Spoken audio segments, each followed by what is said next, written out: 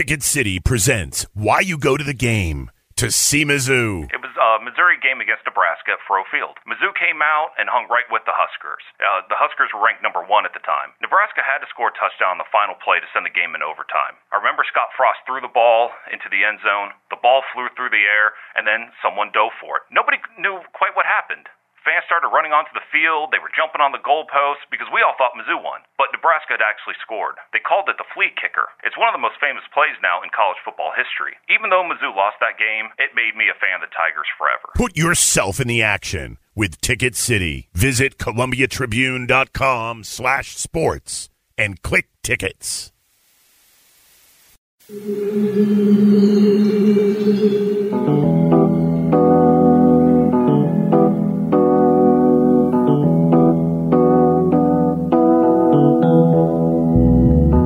This is the Mizzou Sports Podcast, presented by the Columbia Daily Tribune. Hello and welcome to another edition of the Mizzou Sports Podcast. I am Daniel Jones with Cameron Teague Robinson on Thursday, December 13th. We would have come at you earlier today or this week, but it has been so busy with Mizzou athletics that today was the day that we decided to do our podcast. There's been a lot going on. I was just talking to Cam. I felt like as soon as the football season ended, my schedule would actually open up, but these last 2 weeks have been busier, I think, than any week in the regular season. You all right over there? Yeah, there's something in my jacket and it's poking me. It was annoying. Something in your sleeve was poking you. Yeah, it was annoying. Bummer. It was every time I put my arm on the armrest, it was hurting. Wow. Are we over it? Are we good? Yeah, we're comfortable now. We're okay, good. That's good. That's good. Yeah. But between the commitment of Kelly Bryant, the new contract for Barry Odom, everything that's happened the last couple days from a legal perspective with Trey Williams, it has been busy around here covering the football team.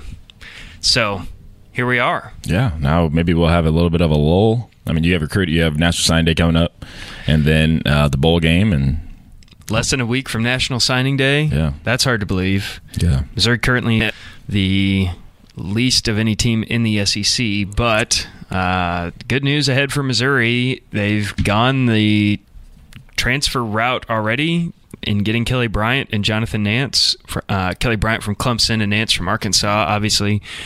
But now there's a report from Power Mizzou that Chester Graves, who is the top-ranked JUCO prospect in the country, is going to take a visit to Mizzou this weekend. Yeah, outside linebacker. And defensive end. Yeah. More of a true defensive lineman, I think, from Park Hill. He's from my neck of the woods, although he went to the rival high school that I went to. He goes to Iowa Western Community College? Yes. I'm looking at it on the Rivals page. In Council Bluffs, Iowa. Wow. Yeah, number 1 national. He has interest from pretty much every school in the country. Yeah, all from Alabama, Iowa, Iowa State, Miami, Florida, Mississippi, Nebraska, TCU. Yeah. Andy Hill is the guy, the recruiter for Mizzou. So there you have it. That's this weekend. So Missouri's freshman recruiting class still growing, still room to grow. But so far in the transfer market, they've already picked up a quarterback that's going to be the starter next year, a wide receiver that could be a starter next year, and possibly one of I guess we'll say right now they're in the mix for the best defensive junior college player in the country. Yeah. I was looking at the forecast for how the Rivals does percentage forecast of where he's going to go. Oh, there goes my phone. And they have Missouri leading the way. Missouri, the analysts have Missouri at 34% most likely to land Graves. Now, I don't really want to get into this whole thing. I just looked at it and I thought that was interesting. Seems like I don't know what the process is. Seems like a little bit of an unscientific method for 100%. Determining that. I think there's a lot of people who are just guessing, but that's kind of cool. I like that kind of thing. Yeah. So I was literally just scrolling on it, and I saw the Missouri thing, and I was like, what is that? So there you go. There's your non-scientific knowledge of where Chester Graves is going to go. Right. I wish I had a story of seeing him play, considering he and I grew up in the same school district, not at the same time, but being from North Kansas City, north part of Kansas City, it would have been fun to say I got to see him play, but I never did, unfortunately. So there's your non sequitur. He probably beat your school a few times. Yeah. Park Hill, it's got a pretty good football team. And Park Hill South does not have a history of football excellence. Yeah, and you went to South, right? I did. Okay, that's what I thought. I did. Go Panthers. But in the world of football recruiting today, in the issue of the Tribune, we had, of course, we'll touch on this briefly, the story about Trey Williams. That story has turned multiple times. It started on Monday when knowledge of his charges became, or I guess what I should say, knowledge of his arrest became public on Monday, and that was the news. Monday was that he was arrested. There was a report Tuesday night initially that the case against him had been dropped, and then the Tribune followed up on that and confirmed that through the office of the Missouri prosecuting attorney on Wednesday morning.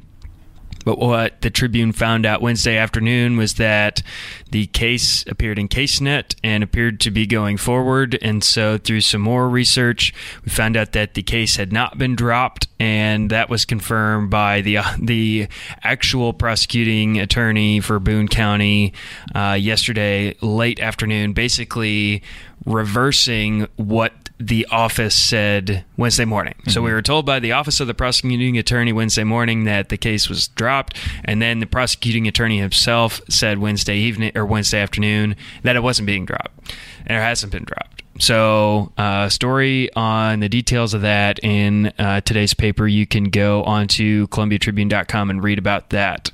But the other story that ran today was about two members of that recruiting class that could help out in the secondary, and two of the two in particular were Jelani Williams from. So go ahead. Jelani Williams from St. Louis, who went to Parkway North High School, and Ishmael Burdine, who is from Slidell, Louisiana. And from the people I have talked to, one of them is a scout through who SDC Grid reports. His name is Danny Heitert. He's been great, and he provides us scouting reports on Missouri's recruits every year, and these scouting reports are pretty entertaining and insightful. He believes that Ishmael Burdine is the player in the recruiting class right now who is most ready to help Missouri. That's interesting. Isn't Jelani Williams wasn't he like the recruit? Jelani Williams is the only 4-star in the class, according to Rivals and 24/7 Sports. So those are the two that at the moment seem to be the most likely to help quickly.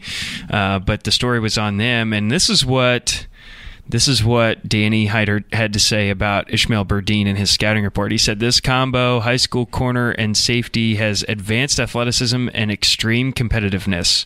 At times, Burdine is physical with receivers to a fault, mugs receivers in man coverage in ways that are just this side of battery. Quality large school receivers struggled to acquire separation and then encountered more of Burdine's intrusive hand jolts when the ball arrived. Later called him an outstanding prospect. About Jelani Williams, he said this rare, impactful free safety is his state's premier playmaking defender, utilizes swift diagnostics and rapid closing speed along with smart pursuit paths to dissolve ball carriers. Already a wicked striker, maintains responsible scheme coverage, defensive leverage, and works through clutter effectively. Yeah. So there's your scouting report with words like diagnostics and dissolves ball carriers and I don't like. You don't even see often that in depth of scouting reports on NFL prospects. Right. So Danny's helped out the Tribune for a number of years, going back before I was the beat writer here, but he also helped me out last year with the recruiting class, and so there'll be a lot more stories with his insights coming up as National Signing Day gets a little bit closer. Oh, and then on Wednesday, in Wednesday's edition of the Tribune, there was a story about football attendance, which has gone down, and we've noticed that throughout the season. But the average attendance this year was 51,465. That was down 25 people per game from last year, so that's kind of a drop in the bucket. It didn't go up. It went down again for the fourth straight year. And if you go back to 2014, that number from this year is a 21.8% drop from 2014. So it's kind of become a crisis, essentially. And one of the most interesting things about that was that the student attendance plummeted this year. Partly because they sell, I think what might be partly to blame for that, and this is also the opinion of Nick Juice, the kind of lead communications guy for Mizzou Athletics, but football and basketball tickets are sold together as a package for students, and so last year you had the effect of Michael Porter to sell student tickets. That kind of helped out football tickets, and now without him, they went down almost 35%. I mean, you're seeing the same thing at basketball games. There's no way. I mean, the attendance is significantly lower than it was last year at last year's games. Why is that? That's what that was kind of what I was trying to figure out this week. There's a lot of people who weren't thinking about Mizzou basketball until Michael Porter Jr. came, and now that Michael Porter Jr. is gone, they don't think about Mizzou basketball again. That's what it seems like. I mean, it's unbelievable how the difference in attendance between now and last year. And it's not like this team isn't great. It's not like this team is like Kim Anderson level, like winning. They're not going to win 8 conference games in 3 years. I mean, that's my only explanation. People just don't want to come out because there's no Michael Porter Jr., there's no Jonte Porter, there's no. I mean, that's got to be my only explanation because it's the same coach, pretty much same team, new freshmen. They just beat Central Florida at home. They've had some pretty entertaining games. I don't know what else you want. Their winning record. I mean, they're likely to go 9-3 in non-con. What else could you ask? Yeah, that's pretty good. Considering they lost their best player, the centerpiece of the entire roster before the season even started. Yeah, they're 6-3. I mean, their 2 losses are their 3 losses are to NCAA tournament teams. Which kind of makes you wonder: is it like? I think Mizzou fans, one thing about them is they kind of make up their mind before anything, like they make up their mind about a season before it happens. And so, I mean, because last year with Michael Porter, I think a lot of people's minds have been made up that it was going to be an incredible basketball season. Yeah. And it did end up being, based on what it had been, a pretty great year. But even by making the NCAA tournament, a lot of people thought it was a disappointment because they didn't go to the Elite Eight, and Michael Porter Jr. was a disappointment because he didn't come in and take over games, even though he was coming back before he was fully healthy. Yeah. So nobody's ever happy because, the season was supposed to be so good, and then it wasn't as good as everybody hoped it would be. And now this year, I think when Jonte got hurt, everybody kind of made up their mind that the season was over. Yeah, right. And I mean, legitimately, like statistically, you can do all the stats you want. That's fine. Statistically, this team's not as good as last year's team. Obviously, it's not. You really don't have to look deep into stats to see that. But last year's team went and lost 3 non-conference games. This year's team has a legitimate chance to finish non-con with 3 losses in the non-conference season. If you're a Missouri fan and you can't come out to watch a team that could legitimately have the same non-conference record as last year's team, then I don't know what you can come out for. Like this team's, I mean, they're most likely going to get throttled by Tennessee at home to open SEC play. Like that's probably a tough draw to open SEC play. So, but I mean, they're winning games. They're entertaining games, close games. Maybe it's just like. All I can think of it being is the Porter effect's gone. And like you said, when Jonte went down, people decided this team's going to be bad. Why do I need to go watch them? They're like, our best player is Jeremiah Tillman, and he gets in foul trouble. So why do I need to go? And it just like, I think, like you said, they've made their mind up. Maybe if they go 9-3 through non-con, it changes going into conference season. I also think people come out more for conference games than they do for games against Temple or Central Florida. Yeah, that's true. I think that'll be. I think that's a reason why the Xavier game will be that will a good test. Yeah, that will be more of a draw just by quality of opponent. I do think the January 8th game against Tennessee will probably be a big game. I think a lot of people, as in big game, as in there will be a lot of people there. One, Tennessee is a top 3 team in the country. 2, it's a conference game. So I think there will be a lot of people there for that. But yeah, I agree. I just don't. Yeah, I think people just make their minds up on things. It's similar with football. Yeah, I was just about to say, with football, you go back to the beginning of this year, and even though they were bringing back a good team and Drew Lock and Terry Beckner, there still was just not a lot of buzz going into the season. Zero. And then almost like retroactively, the loss to Kentucky killed so much momentum that even by the end of the year, when Missouri was playing for win number 7 and win number 8, everybody was kind of checked out. And I think that's a really interesting phenomenon that seems to happen a lot with Missouri, that like the losses stick with everybody a lot more than the wins do. Yeah. That definitely is a trend that I've noticed, is the losses stick with everybody a lot longer than the wins do. Yeah, no, I agree. I think once they lost to South Carolina and then you lost to Georgia, it was like one of those things you're like, man, it's going to be the same old season. Which again, the second they go down there and beat Florida, everyone should be in the stands for the next game. Right. Like, you would think. Yeah. Now that's and even historically, if you were to ask a longtime Mizzou fan, what are the most famous games in Mizzou football history? Like, what games define Mizzou football? People would say the fifth down game, and the flea kicker. Even though Missouri also beat Kansas to become the number 1 team in the country in 2007, it almost made it to the national championship game. Even though in 2013 they beat Johnny Manziel and Texas A&M to win the SEC East and go to the SEC championship game as one of the top 5 teams in the country. Yeah, as much as fans hate heartbreak's the thing you remember. Yeah. It's just kind of crazy to me. Yeah. So I think that is a defining characteristic of Missouri fandom, is that the losses are... People talk about losses in these horrible ways, but they're like embraced. It's like, this is who we are. Yeah. The losses are who we are. And even when they have good teams, the losses stick with them. The football season will be known for the Kentucky loss. Yeah.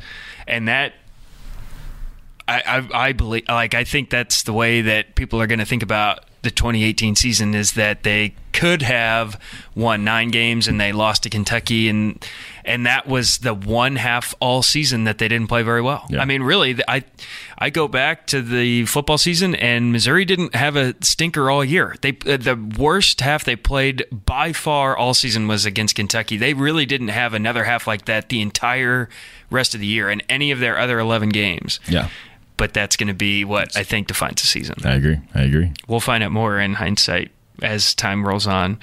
Before we get into some more basketball stuff, we're going to take a quick break and thank our sponsors.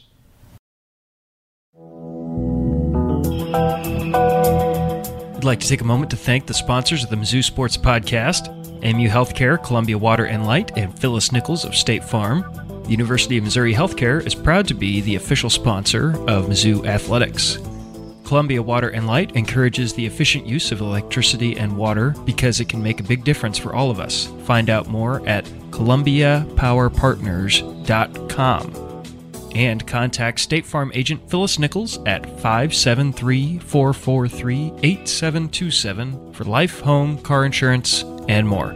Thanks again to our sponsors, and now we'll return you to the podcast. Welcome back, and we're going to get right into a couple of stories that are coming up in the future issues of the Tribune. A lot of them basketball related. We'll have football stories coming up, obviously, but Cam, you're working on a story right now on Jordan Geist, who's pretty much become the face of the program, I think, this year as a starting point guard. He hit the incredible shot that we talked about in our last podcast against UCF. What's your story that you're working on about Jordan Geist? So I guess it's more or less just about Jordan Geist and his leadership. Like, obviously coming into the year, he talked a lot about, like, I want to be a leader. This is the role I've always wanted.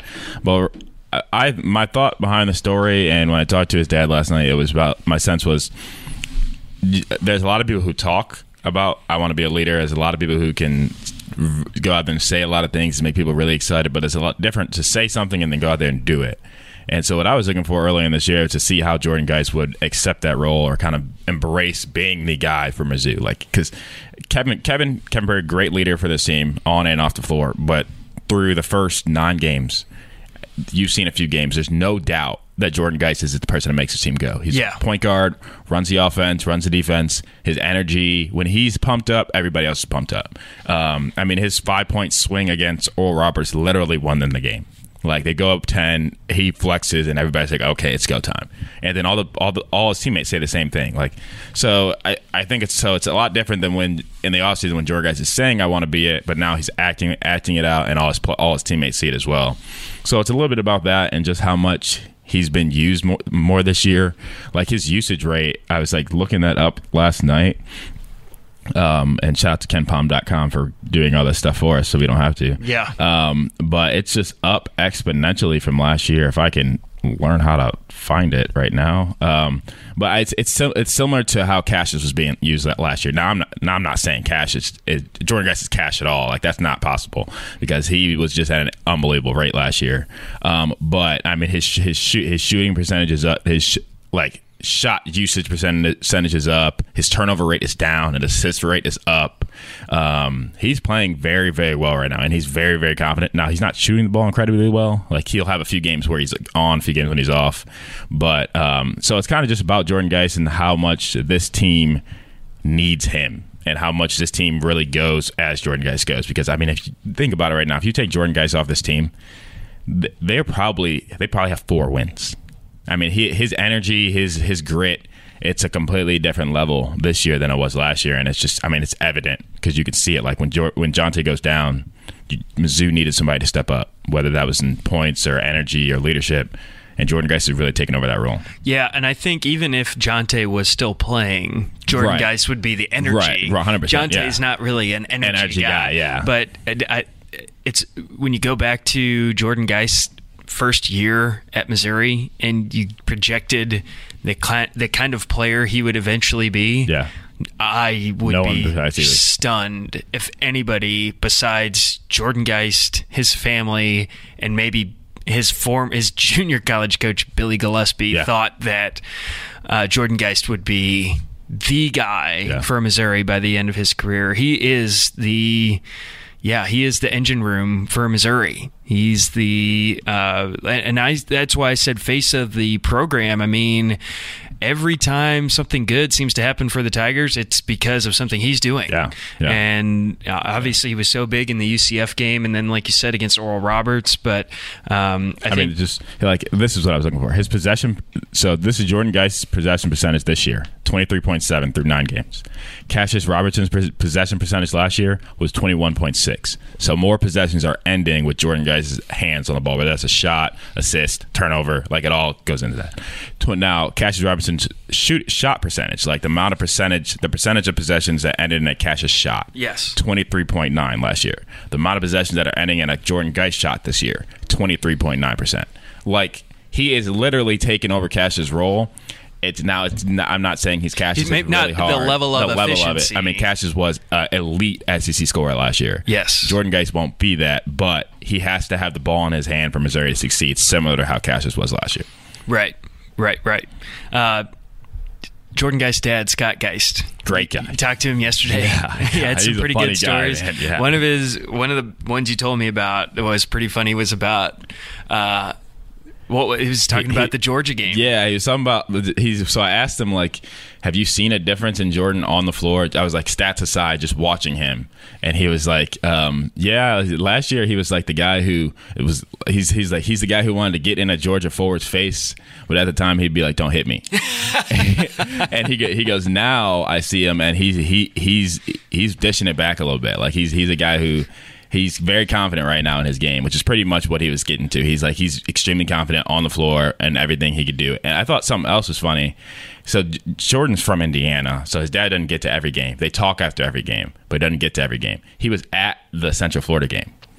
And he was like, he said, I talked to Jordan a lot. Like, there's times where his shot's on and his shot's off. And when his shot's off, you can tell, like, his elbow's bent wrong or he's leaning one way. And I was like, well, he kind of had to lean in that shot. Yeah. And he was like, yeah. He goes, I know. And when he shot it, Scott goes, I didn't think it was going in. He goes, he was sitting behind the basket Jordan shot it into about 10 rows up, and he just sat there and goes, that's not going in. And he said Cullen Van Leer's dad was next to him and goes, yeah, that's going in. And then Scott goes, when it went in, I was like, Oprah. He was like, you get a high five. You get a high five. You get a high five. It was so funny. But, I guess our talk was really about, like, the feel that he gets from talking to Jordan right now. And it's just that his confidence level, both in practice behind closed doors in terms of getting after people, and on the floor during games is much higher than it was ever that he's hit during his time in Missouri. Yeah, I think Cullen Van Leer's dad was probably the only person in the universe that thought that shot was going in. And he probably had a pretty good view of it. For him to say that, he must have had a good view of, like, the basket and the ball. Like, 'cause I thought that I got Jordan Geist probably let go of that shot and was like, "No, that's not going in." Well, he told us afterwards, he was like, "I knew it was him when I shot it." But that's what all shooters say. Come on. Yeah, exactly. Come on. Yeah, exactly. No, I don't believe that. Yeah. That's the blind faith of a shooter. Yeah. That's great, though. Yeah, Scott Geist is a fun source. He's got some good insight on the mind of Jordan Geist. Yeah. And there's another feature you're working on, too, to kind of transition a little bit into women's basketball on Amber Smith. Yeah.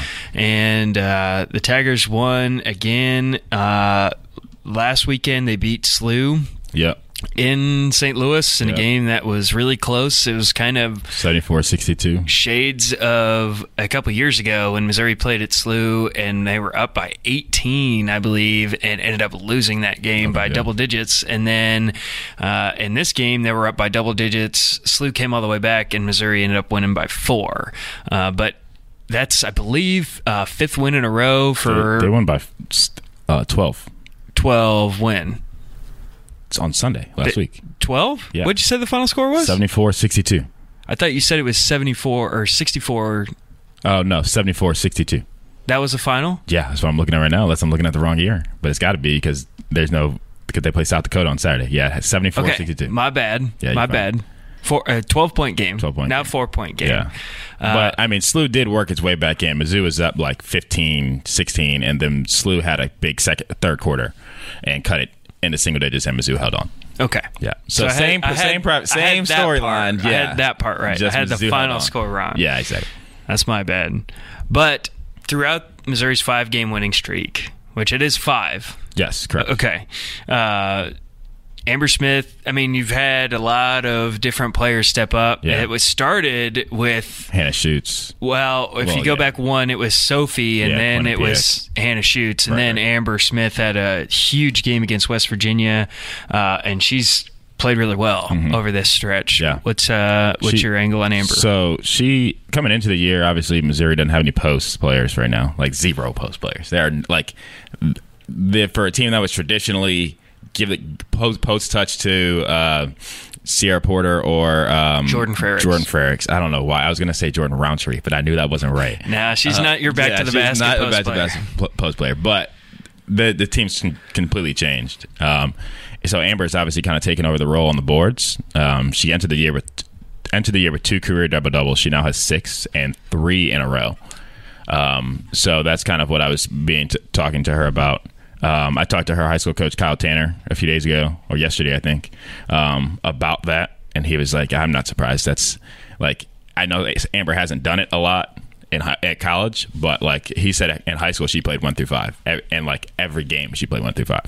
He was like, she had the rare ability to play all positions. And in practice, she worked on every position. So it's kind of about Amber's ability to turn into a double-double, kind of Missouri's really best rebounder. So that's kind of my angle for Amber. She's arguably been Missouri's most important player this season. Sophie struggled a little bit, but Amber's been incredible the last few weeks. Yeah. And I think I think more than anybody else on this team, the team will go as Amber goes, because Sophie is going to produce on a pretty regular basis, and you know what you're going to get out of Sophie on pretty much every single night. But if Amber is producing and scoring and getting to the free throw line and hitting outside shots, then that makes Missouri so much harder to guard, because your best defender is going to be on Sophie, and then somebody else is going to be on Amber, and if she's scoring and Sophie's scoring, then that offense is really dynamic. And they have shooters to put around them. So when they actually start shooting the ball well, they could be a really tough team to guard. The problem is when they're not shooting well against teams that are bigger than them, it's going to be hard to get their offensive boards. And then you got to get stops on the defensive end against teams that are bigger than you. So that'd be that's where the tough part comes in. But when, like you said, when Sophie's scoring and Amber's scoring and they're knocking down shots, they're going to put up a lot of points. So Missouri will play South Dakota State South Dakota, not State. Yep. South Dakota that's this weekend. Yep, Saturday. Yep. Missouri men don't play until Tuesday against Xavier. Yep. And then you have the double bragging rights. The women play at Illinois on the 21st, and then the men have the actual bragging rights game in St. Louis on the 22nd. Yes. So, yeah.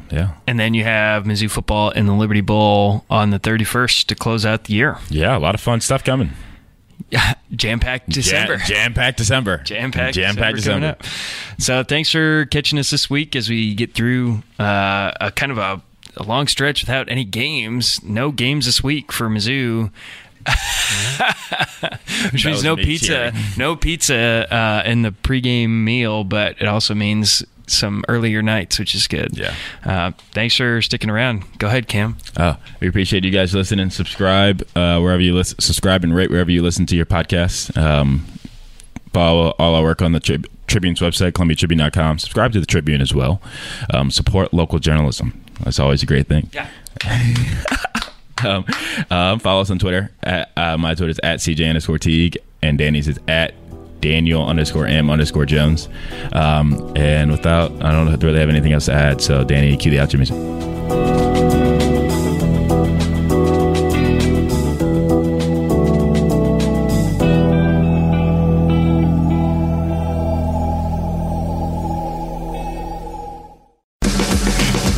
Sure and subscribe to Mizzou's Sports Podcast at iTunes, Google Play, or Stitcher.